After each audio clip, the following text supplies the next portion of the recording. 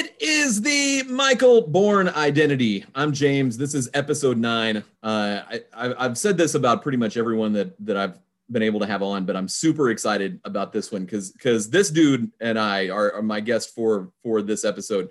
We've known each other for what, 15 years, 20 Definitely. years, 15, something 20. like that. Yeah. And it's someone that if you don't know him, you're really messing up and you're not paying attention. And if you want to Houston so hard, you need to be taking notes during this episode. He is the head soccer coach at Alief Elsik High School, state champion, the first Black coach to win a UIL soccer championship in 2018. That was the year they had that Elsik had the number 1 team ranked by USA Today. He was the 2018 All USA Today Coach of the Year. One of my very best friends. This is Vincenzo Cox. Vincenzo, how you been? Pretty good, James. Pretty good. Trying to keep warm this time of the year in Houston. I'm always going to have my Miami blood flowing through me. So I'm always looking forward to some sunshine and some heat. But, it's good to have a little seasonal change. But if the sun were to come back out a little bit sooner, I'm not one of these people in Houston that complain. Yeah, no. We lived in my wife and I lived in New York for 3 years, and it was like 27 degrees the other morning, and I distinctly remember it being. I was walking to work, and it had been so cold that the morning that I walked to work, it was 12 degrees, and I did not wear a jacket. And I was like, "This is amazing! Like, this is great! This is warm." Cool. This is a really weird time of year to be outside because it's windy and it can rain at any given point. This year, like all summer long, I think I just want it to get cold, and then it gets cold, and I think nope, that's enough of that. I'll take 100 all day long. Yes, I will. I'm definitely with you. Definitely. Okay, so I want to get into your role with Elsik. But first, I do have, because we've talked, we talk a decent amount, but we haven't really sat down and had a kind of a how did we get here discussion. You're from Miami, like you just said, but you went to U of H on a track scholarship. Is that right? That's 100% correct. Definitely. Okay, so how did you? Was it you were recruited by U of H and you were like, heck yeah, that sounds cool? Like, how did your selection process go? Because if U of H is offering you a scholarship, you must have had offers from other schools as well. Like, how did you decide on U of H? So I actually, it was actually when I lived in Germany growing up before we settled down back completely to Miami, and I was always a soccer player, always. And so when we moved back to Miami, the soccer culture wasn't as big, and I thought about playing football, like American football, and I think I could have been a pretty good football player, at least from my perspective. But I was always fascinated with just being faster than everyone else. And so I told myself when I got to high school, I'd run track. So I dug up on track and field. I was like, hey, well, where are the best schools in the nation at? And I saw, University of Houston was like, Harvard for track and field, or Duke, for track and field. And so my original, a lot of people don't know this, my original national letter of intent that I signed out of high school, I was recruited by Arizona State University. Tom Jones, God bless, rest his soul. Coach Tom Jones, who was University of Florida head coach, and then I think he was later at Arizona State University, which was in the Pac-10. And so he offered me, and I signed there, and I took SATs late, and it pushed everything back. And so he told me I had to sit out a year. So I was still young enough to run Junior Olympics. I ran Junior Olympics, and I went to Junior Olympics, and I ran like the 4th fastest time in the nation for my age group.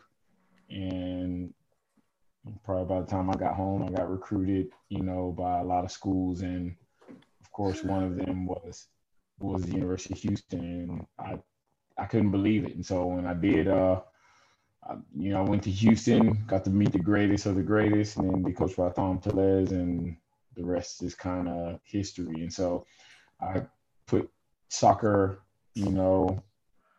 on a background. It was kind of, my college roommate would always hear me talk about it. Like, man, I can play soccer. And he was like, man, you're an athlete, you're a track athlete. And I was like, no, I can play. And then I just stayed in the track and field world until I came to a crossroad. So can you describe that process of going from track and I know him too, but a couple of your sort of mentors or guys that took you under their wing were Leroy Burrell and Mike Marsh, former gold medal Olympic winners. How do you go from track to coaching soccer? Like, how did that process? How did you get from point A to point B? For sure, it was pretty hard because by the time I got to Elsik High School, I'd already completed,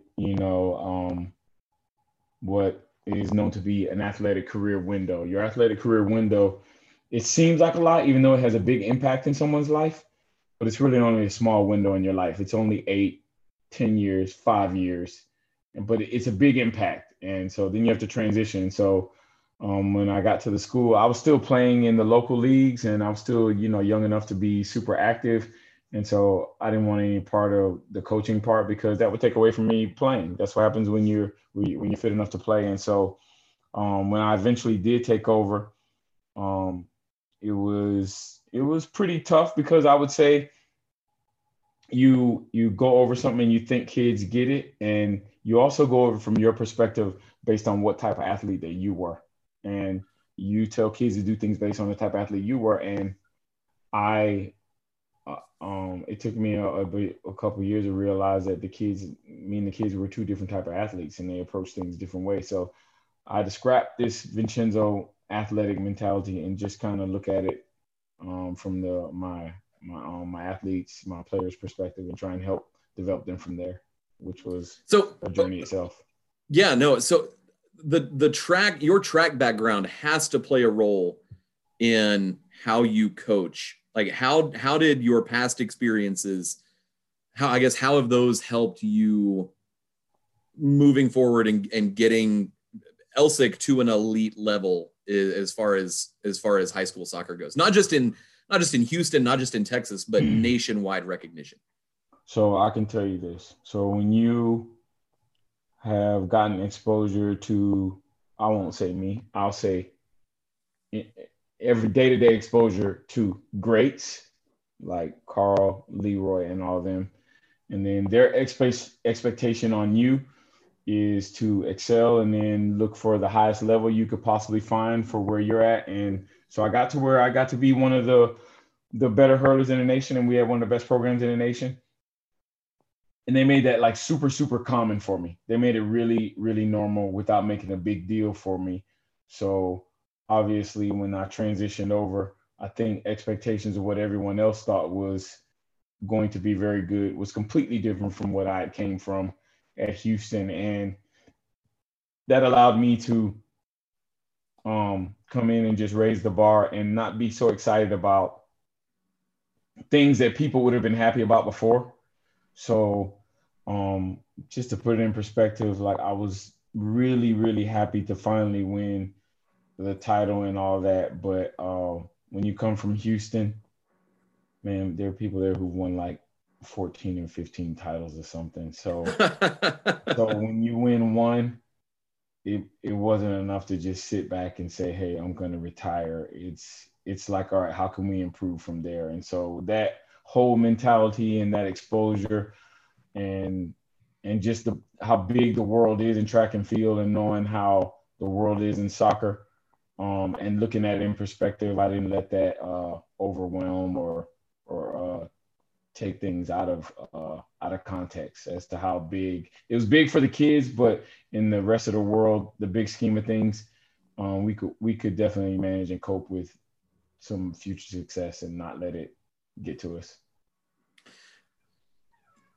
I've looked at your roster and done some reading and I want to talk about the state championship here in a second. But you've got kids from Mexico, you've got kids from El Salvador, Ivory Coast. Like you're getting kids to come to Elsik and play soccer for you that are, it's all around the world. I guess, and I guess maybe this question's in two parts. Is that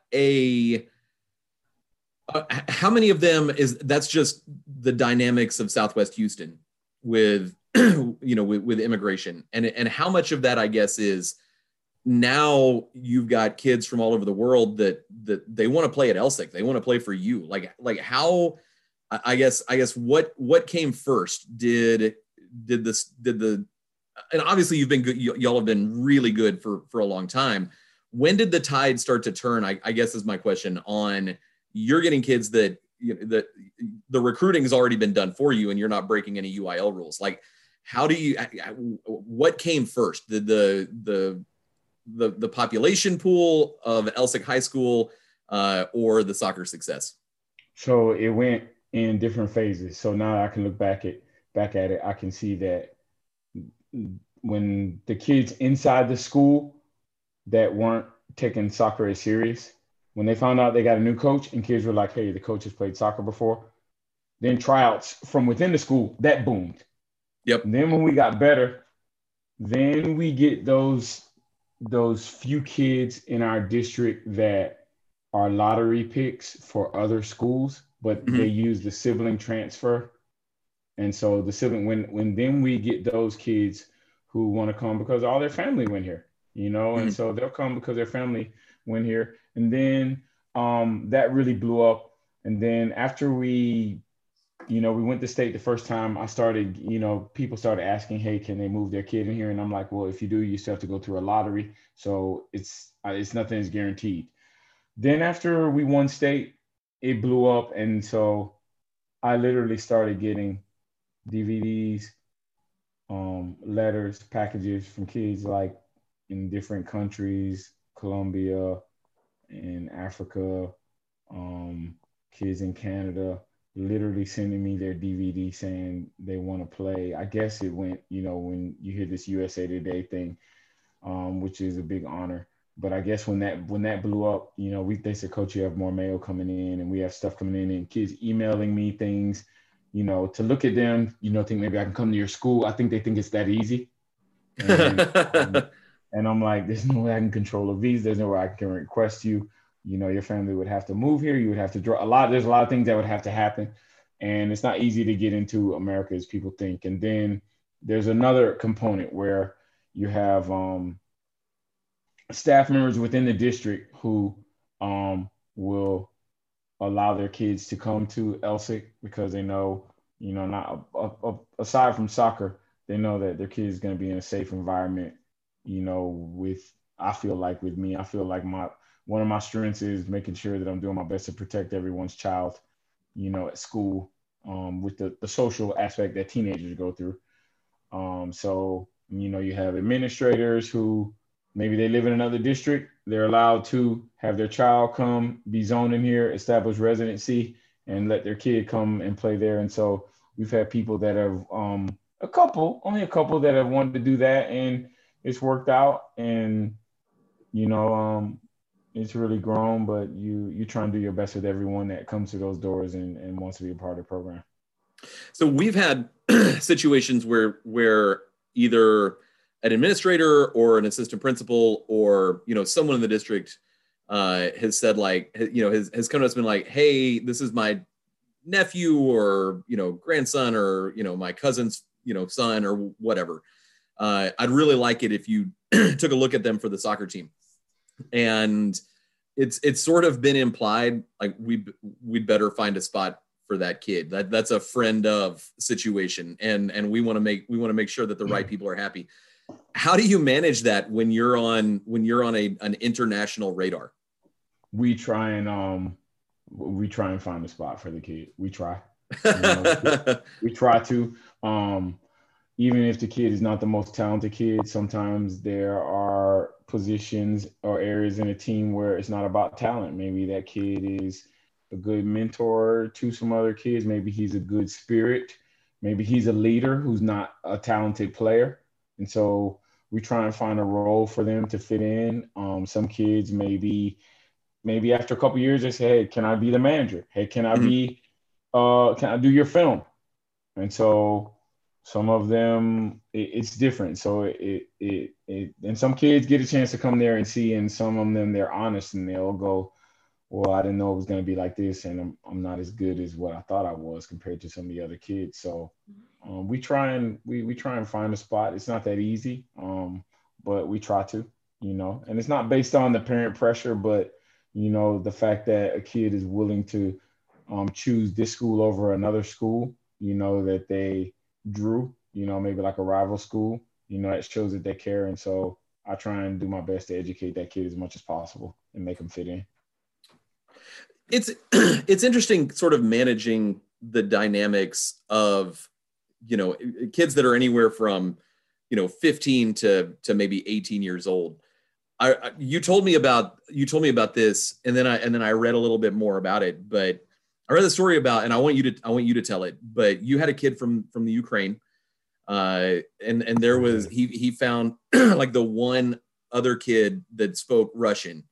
And I think the Russian kid was on the team. The Ukrainian kid wasn't all that good, but you kept him on the team. And that resonates with me, because I've definitely done, I've kept a kid on a team because he will actually sit on the bench and talk and yell, man on and time and turn and whatnot. And so, but I want to hear you tell it, like, why did you keep the kid that wasn't that good on the team? Because it's a really cool story. Sergey was 6'8", cool. And he looked. We were thinking like, "Geez, man, we're gonna have us a keeper." So, but Sergey came from a part of the Ukraine which was riddled with war, and so the kid was kind of shell shocked. And so this was for him to come to. Even in A-Leaf, where we have our rough edges over there, we have a lot of rough edges. For him to come to there from a war environment, man, he was so happy and felt so safe being there. And he didn't have a friend there. And Sergey was 6'8". He was white. He's Anglo, so we don't have that many Anglo kids at our school. So the one thing he could find that would fit him in was a little bit of soccer. A little bit. And so we put him on JV. He loved it. The kids in school loved him. And you could still see sometimes you could see the pain in his eyes, from what he left behind. And then we had Hanif, who showed up, and Hanif was a fantastic player, but Hanif didn't speak a bit of English. And when I paired him up and I was like, look, we got a kid who needs someone to talk to, it was perfect. So Hanif ended up becoming a varsity kid for us for 2 years. And Hanif came from Russia, but it was a huge boost for him. And when we kept Sergey, we had no idea around the corner we would get Hanif. Mm-hmm. So we were just doing the right thing by Sergey. And sometimes when you do the right thing by someone, something else comes in fold with that. And man, Sergey, he was so happy. He told me, thank you. The next year he said he didn't want to play. Because by that time he was safe, he was comfortable, but he loved coming to games. And by that time, it gave him a social ground to stand on. Now he could find friends and find his own way at school. And once he did that, we released him out into the school, and he knew he always had a home in our locker room. He knew he always had a home. So I'll never forget him for that. And I'm glad we got to be a part of helping him, mend any gaps in his life from what he left in Russia to come here, Ukraine to come here. That's so cool. And so there are three of us on our coaching staff. We're down a coach, and they decided that with all the COVID stuff going on, we didn't need a fourth. But like I'm the only one that did not speak Spanish. And then once quarantine hit, I thought, all right, I need to make good use of this time, and I need to learn some Spanish. And now I'm to the point where I'm somewhat conversational, but you're dealing with, Spanish pretty much takes care of all the language issues that we have in our school. But you've got kids from all over the world. Like, how do you manage that language barrier? Is that something that the soccer just takes care of itself, and that's your common ground, or like, what do you do when you've got a kid from Russia that comes in and doesn't speak any English? Like, how do you get with that? And obviously, it helped having a kid from the Ukraine.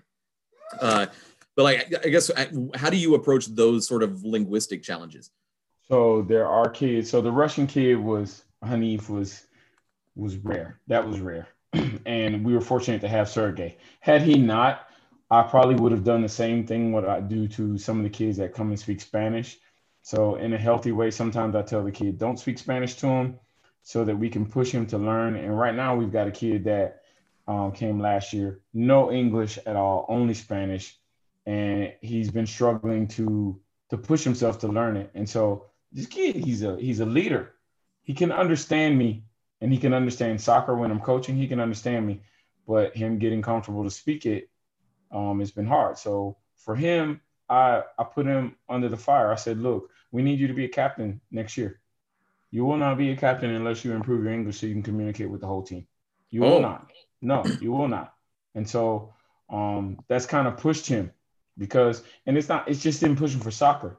He's just going to need that to function here in America anyways, and so that'll go a whole lot further than anything he's ever going to do in soccer at Elsik. And so those are some of the big things. And that's an example, but, we tell a lot of kids learn from watching television. We tell a lot of kids, hey, you need to watch more. And then some kids, sometimes when something needs to be interpreted, I'll say, hey, let's get an interpreter. And then other times I'm like, nah, we're going to push them. We're going to push them. And the kids, they respond well and they want to be on the team well. And I always tell kids this.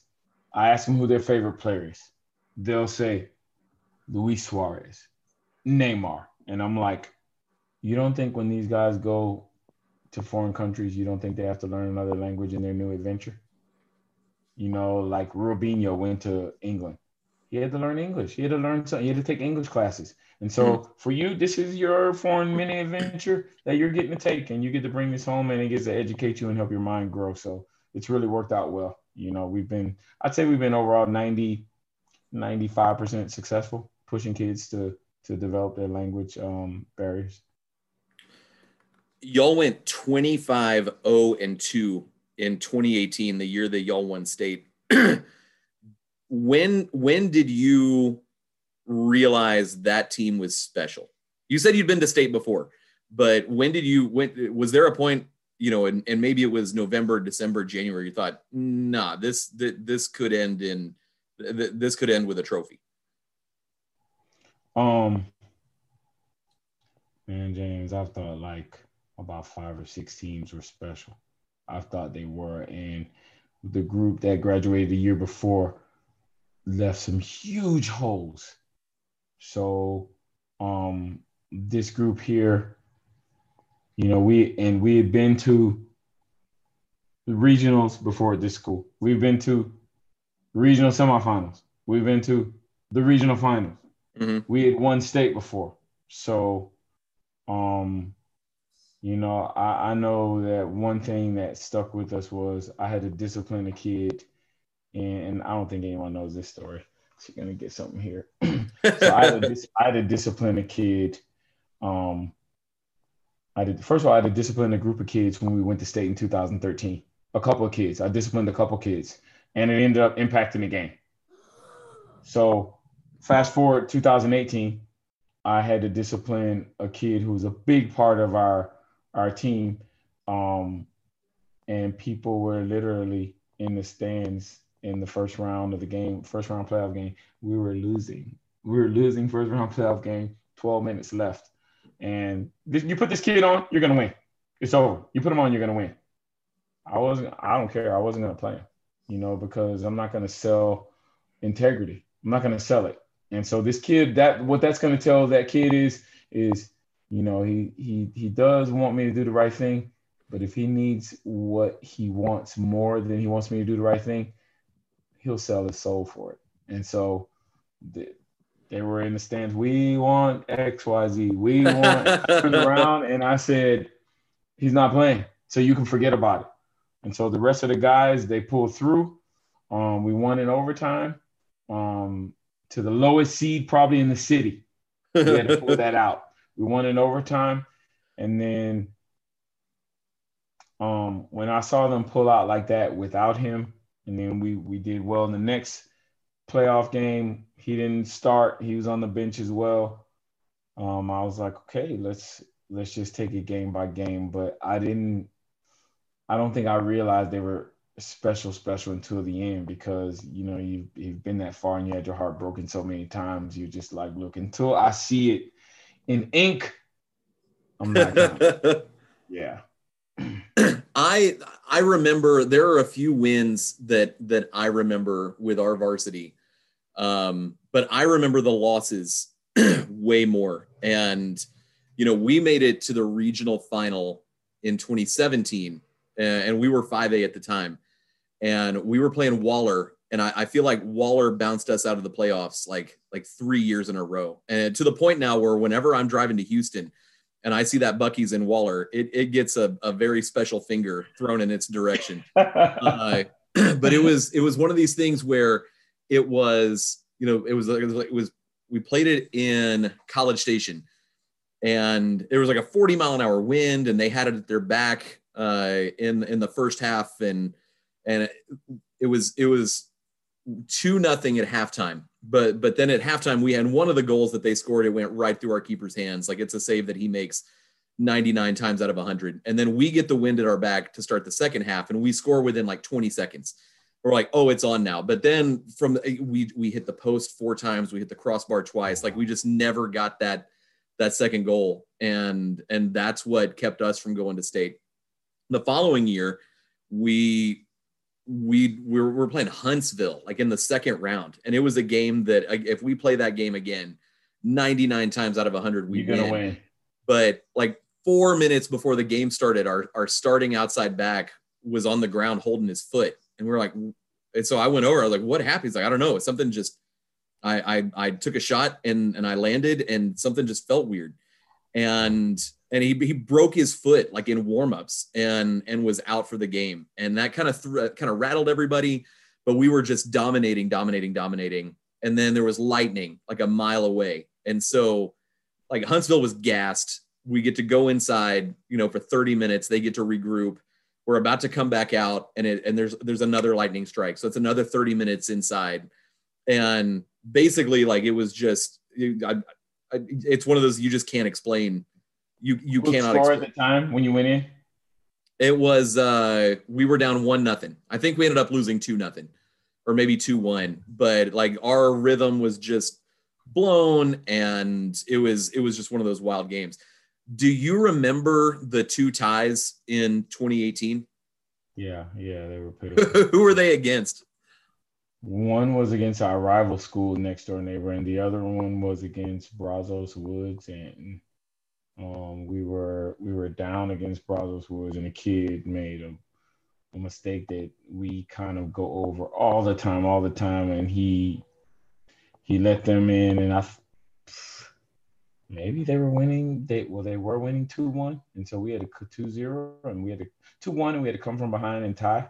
Mm-hmm. And then and so even when we got on the bus, the ride from Elsik to Brazos Wood is almost 2 hours for a district game. So that's a district game. Yeah. Even when we got on the bus, you couldn't hear a sound. With the tie, you couldn't hear a sound. And so the other was with our rival school. And they probably, in all the years I've been here at Elsik, maybe they've won 1 game, maybe 2 in 12 years. Mm-hmm. And so they had us 1-1 with 1 minute left in the game, and they were awarded a penalty. Oh, no. Yes. And our goalkeeper saved it, and he was celebrating. And the kid came in and followed through with it, but he kicked it out of bounds. And our goalkeeper saved it. He followed through. The kid, when our keeper parried it, he parried it right back to him. The kid put it out for a goal kick. So while they had their heads down, Hastings, all our goalkeeper had to do was get up with 40-some seconds left, play a goal kick to a player who was wide open at the time. And it would have been the most strangest turn of events. I know you've seen that Twitter with the English Championship playoff game where they're taking a penalty and they're about to do it, and then from that penalty, it turns into a counterattack. And Yes. yes, and so we could have reenacted that scene. We could have went from the lowest to a gut wrenching win. We could have done that, but we ended up tying, and the kids were a little bit disappointed because everyone's still looking for the mythical no tie undefeated season. Everyone's still Yep. looking for it. And we got pretty close last year, but we made a bad mistake, and then there was some suspect officiating at that game. There always is. Refs are terrible. But yeah, so we had one tie last year, so we were close to our school record. So last year we were on route for our school record of wins. I think we were 21-0-1. That's correct. So, okay. So that was my next one. Like, how was your season going? We had already clinched a playoff spot. It was just a matter of kind of figuring out who was going to be second, who was going to be third. For us, so y'all were killing it up until the shutdown, right? We were that tie really ticked off a couple of our players, and it was their senior year, and they just wanted to go through. We've never went through. We've always had some tie that we've been careless about. And so we were still 21-0-1. We had one more game left before playoffs, so we had already clinched winning our district. But this group of kids, there were 6 players from that group that won the state title 2 years ago. Mm-hmm. So we had a lot of returners from that group. They were just sophomores. So they were determined to leave and graduate as state champions again, but with their own, on their own shoulders, not on the shoulders of those seniors from 4 years ago. Right. So, I mean, COVID just kind of robbed us of an opportunity that I think we could have really got a chance to be in the driver's seat and see where we're going to go with it. You mentioned Hastings being your big rival. I've not had a chance to come see an LSIC Hastings game just because, Tuesdays and Fridays are pretty busy, through March for me as well. Those games are absolutely insane. Like if you're in Houston and you want to see the closest thing to a USA versus Mexico at Azteca, like that's LSIC Hastings, right? It used to be, but now because of, that's why I don't even care to watch video with other teams, because you look at the video and then it's misleading.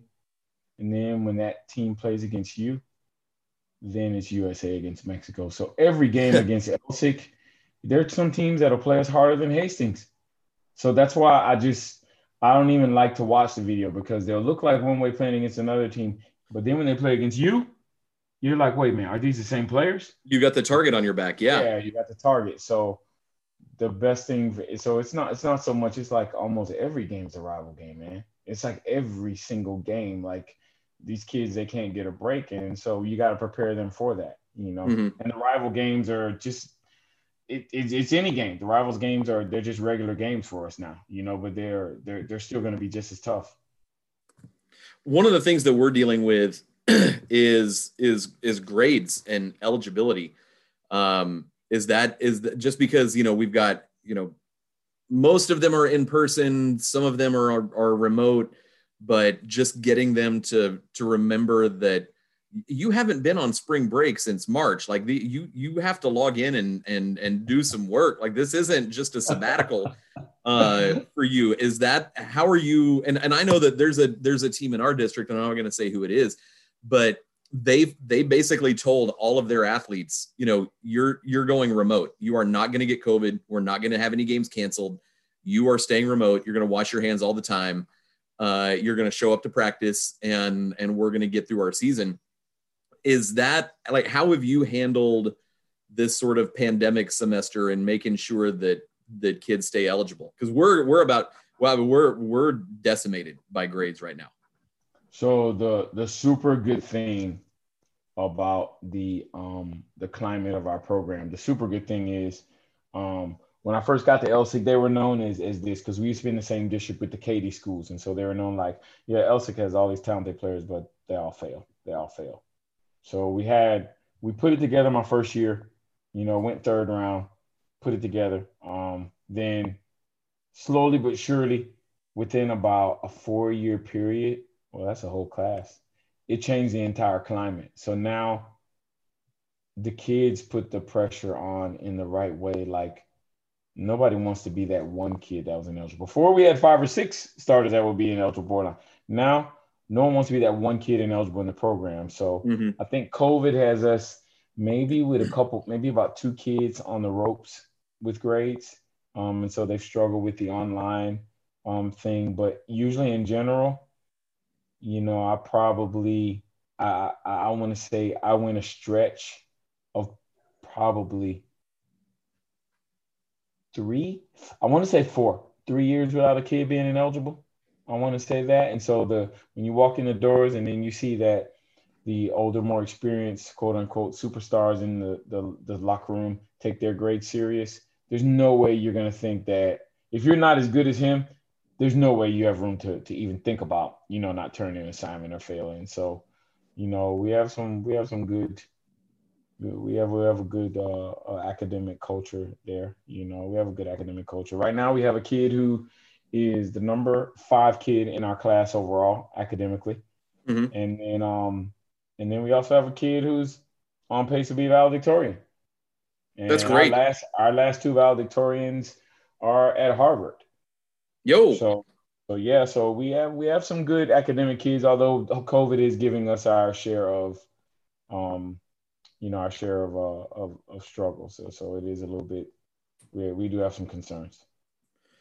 I have this theory, and then I'll let you go. I have this theory that because of sort of the demands that have been placed on teachers to accommodate in-person students as well as remote students, and basically that's double the work. A couple of days a week, you may be able to get away with saying like, look, I've got a headache, I've got a sore throat, like I'm not feeling good, just log in and watch the video that's online and do the assignment. But most days, like it's just you're doubling your workload. I have this theory that teachers are putting in so much extra time that when a kid doesn't do an assignment, whereas in the past you might just pull them out in the hallway and be like, look, bro, you got to figure your crap out. Now the teachers are starting to take that personally, and they're kind of starting to wear out kids on grades. Do you see that? Is that a valid theory? Is that it's just teacher spite at this point with grades because of how much pressure teachers are under? Look, when I see how many opportunities that the kids get, and we have a kid that's an athlete, and I see how many opportunities I give kids, 9 out of 10 times, if like we got a couple kids right now that probably won't pass, 9 out of 10 times, I'm going to say, no. 10 out of 10 times, I'm going to always go with the teacher. But here, knowing that the teacher's gone the extra mile, I'm not going to look at the teacher sideways. I'm probably going to give the kid this dirty look, like, hey, I'm probably going to give you, and then which is going to impact the team because now we're missing a center back or we're missing a midfielder because of you. And so now that's going to disrupt, possibly disrupt maybe how my JV starts or how our freshman team starts, so now it's a little bit, it's bad. So, but yeah, I totally understand the teacher because I've also been put in that position where I've asked, can the kid get, I know you give the kid 100 chances. Can you give him 101 chances? Can you give him one more on top? And so now I'm on that and I'm like, heck no, like, dude, like I'm giving you, things that, we wouldn't even dream of before. So, the demands, I kind of support the teachers, and I don't think everyone kind of comprehends it. So I had a parent conversation the other day, and the parent was 100% supporting me. Like, my kid has been out of line, so they're going to get what they deserve. So that was good to hear. Fortunately. That's good. Yeah. No, having that parent buy-in is massive. Yes. So, okay. So with realignment, this is the first year of new districts. We have a pretty tough district. How did your district change? We dropped a school and we picked up a school. So we dropped Brazos Woods, which I think they had to do that geographically because for a district game on a Tuesday night, driving an hour and 45 minutes, that's a no-go. That's a no-go. Unless you are literally out in Midland and you have to go, unless you literally live where that's the only way you can go. But in Houston, you can fix the puzzles, a Yeah. little bit differently. So we dropped Brazos Woods and we picked up Shadow Creek and Alvin High School, which are still a bit away, but there's still, there's still some Google direction maps, 25 miles away, that's still normal. The kids are still familiar with the surroundings there. So we picked those up and everyone else in the district kind of stayed the same. So it's still going to be a tough district for us.